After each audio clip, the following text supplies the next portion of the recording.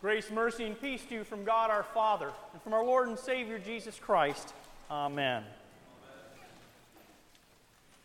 Well, by fortunate circumstance of the cyclical and predictable nature of our calendar, the Epiphany of Our Lord falls on a Sunday this year. And by even greater circumstance, but by no means a random one, you get to be in the house of the Lord on the Epiphany of Our Lord. So whether you're our congregation's littlest believer, like Olivia Suan, who was baptized a short time ago, or whether you're pushing your way into your 9th or even your 10th decade of faith, you are not here on account of your own goodness. You're here because by God's grace and by His election, you have received your own Epiphany of your Lord somewhere along life's path. But just what is an epiphany? We know that it has something to do with something being revealed which was previously hidden or at least obscured. Certainly the people of this world and even the people of Israel did not have a full understanding of who God was and how He was going to accomplish their final salvation prior to the coming of Jesus Christ. There were plenty of prophecies on how this was going to happen, of course.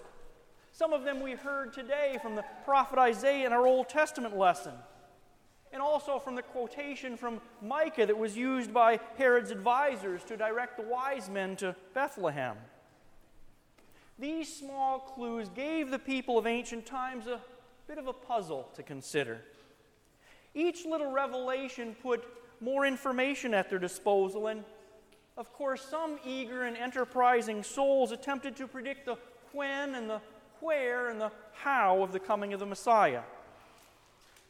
It was not unlike those who in our own day and age attempt to use the far fuller content of our complete scriptures to predict the time and the place and the circumstances of the Savior's second coming at the end of time. Of course, in order to do this, they have to set aside Jesus' own words that tell us that no one can predict it, for no one knows these things but the Father alone. Too often, though, both in ancient times and now, all the speculation on the when and the where and the how of the coming of Christ misses the what, and more importantly, the why. But speculation like this will always abound. It is part of our sinful nature to want to estimate and calculate and to speculate and even to just plain old guess about the things which God in His wisdom has chosen to keep hidden from us, at least for the time being. The ironic flip side of that, of course, is that so many times we want to ignore what He has revealed to us. Consider, for example, that which we know and that which we don't know about the wise men or the Magi who came to worship the one who had been born King of the Jews. We know, for example, that they came from the east, but we don't know how far from the east or whether it was necessarily due east. We do know also, and we can speculate as others have, that they might have come to learn the teachings about the Savior of Israel from Jewish exiles who lived in Babylonia or perhaps Persia. But they also could have been from Arabia or even from as far away as modern-day India or even China. We just don't know. And we ought to be humble enough before both God and one another to admit that. Now, with apologies to Christmas card artists and to hymn writers as well, we also don't know whether these three wise men, three kings of Orient are. The Bible does not say that they are kings, nor does it say that there are three. Isaiah does prophesy that kings will come to the brightness of the Messiah's rising, but we cannot connect that particular verse to this particular visit with certainty. And although there were three gifts that were brought to the child Jesus, gold and frankincense, as Isaiah mentioned, and also the myrrh that was commonly used to prepare the dead for burial, three gifts do not necessarily equate to three visitors. What about the legend that three wise men were called Caspar, Melchior, and Belshazzar, or names similar to that? There's no biblical mention of names. They're quite likely something that cropped up in the Middle Ages in misguided attempts to answer people's curious questions instead of directing them to what is important in this story. Also of legend rather than biblical is the idea that the wise men rode camels. Again, Isaiah mentions that the camels of Midian and Ephah and those from Sheba would come. But Matthew's account does not document the wise men's mode of transportation. There's certainly nothing wrong with imagining or picturing the wise men coming on camels, of course, but there's nothing to make a point of certainty or dispute about it either. Lastly, our nativity scenes, which show the wise men standing reverently around the manger while shepherds are quaking and cattle are lowing, could use a little biblical corrective too. Matthew writes that the wise men came into the house and saw the child. Clearly, this was not the Bethlehem manger scene. Nor was it likely that Jesus was a newborn infant at this time. This term that is translated into English as child generally does not apply to brand new babies. Usually it did not get used until he or she was at least a year old.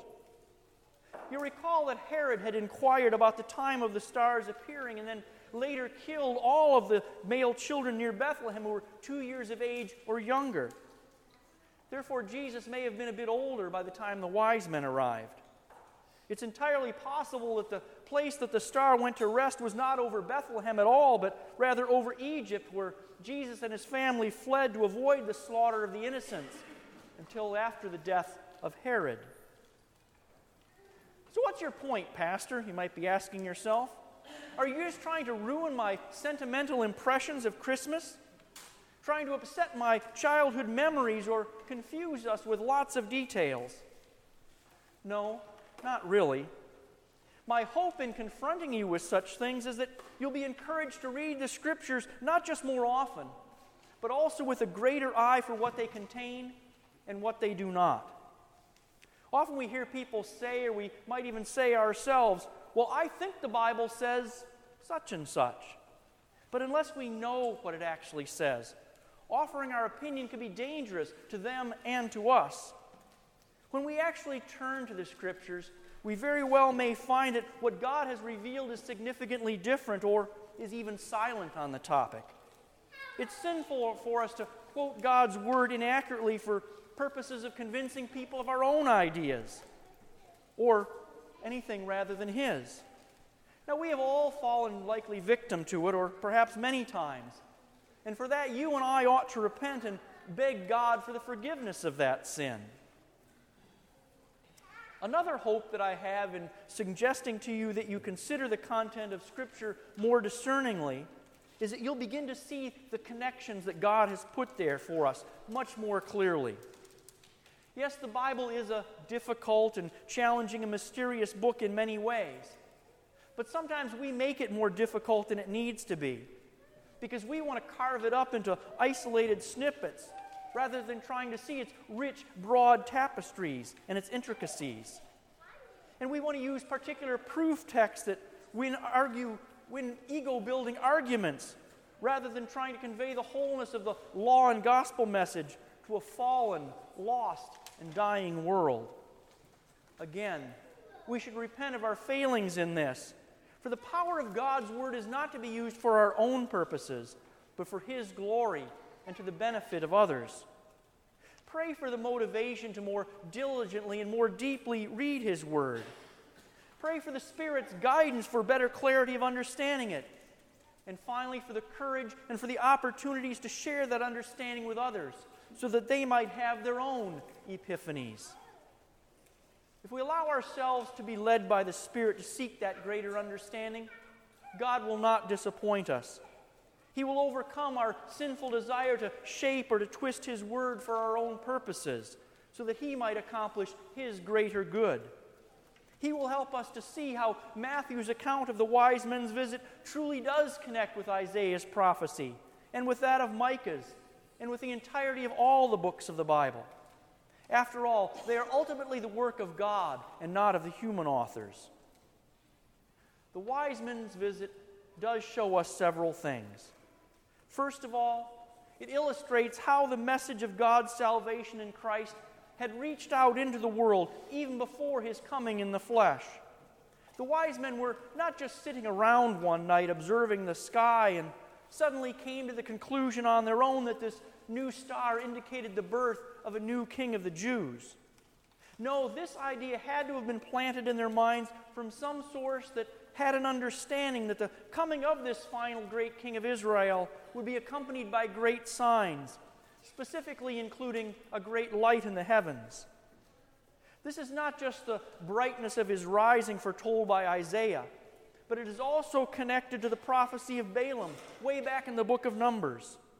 You may recall that Balaam was summoned by the enemies of Israel to curse them while they journeyed to the promised land. But Balaam instead blessed them on account of what God had revealed to him. Among these revelations, recorded in Numbers 24, was that a star would rise out of Jacob, that is, out of Israel. A special star or other astronomical events such as comets or meteors were taken to symbolize divine validation of a king's right to rule. Balaam also prophesies there in that same chapter, Edom shall be dispossessed.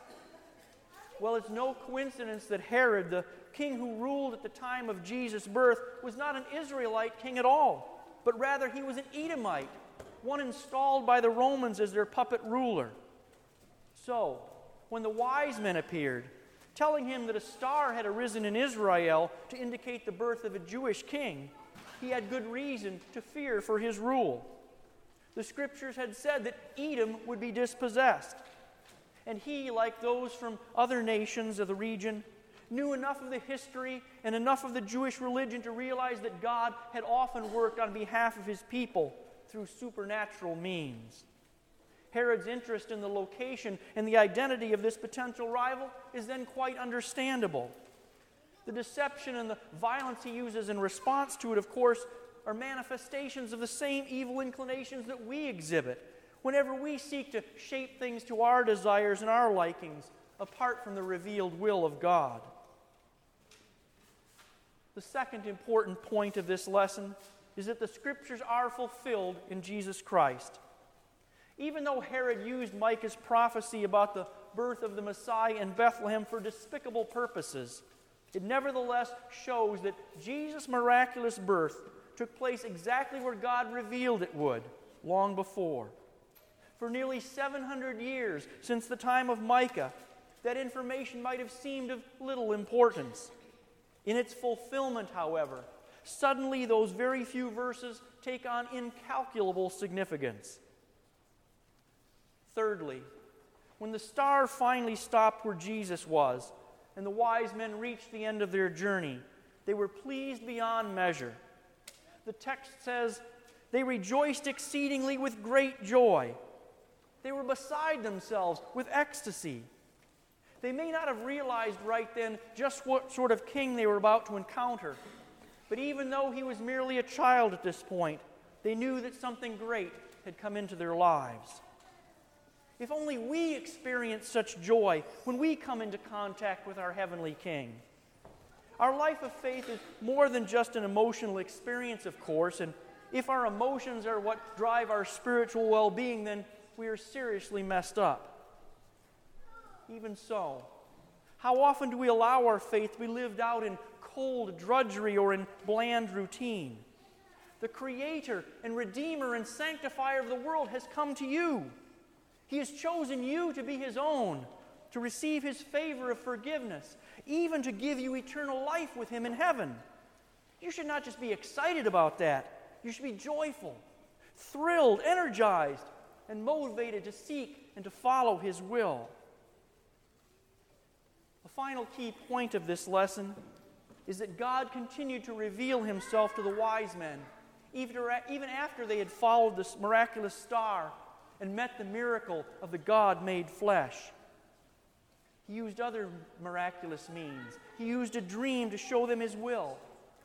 And by this, He prevented them from going back to Jerusalem and thus protected the young Savior so that God's plan and God's timetable of salvation would not be interrupted or short-circuited by Herod.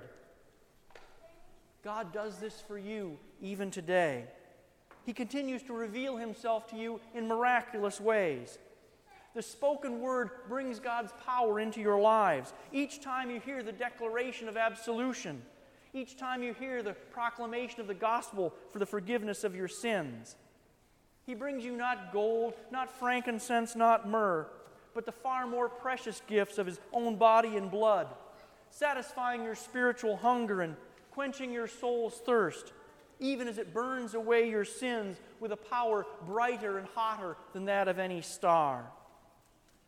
Maybe, like little Olivia this day, faith came to you as an infant or a young child, as you were brought to the font by loving and faithful believing parents.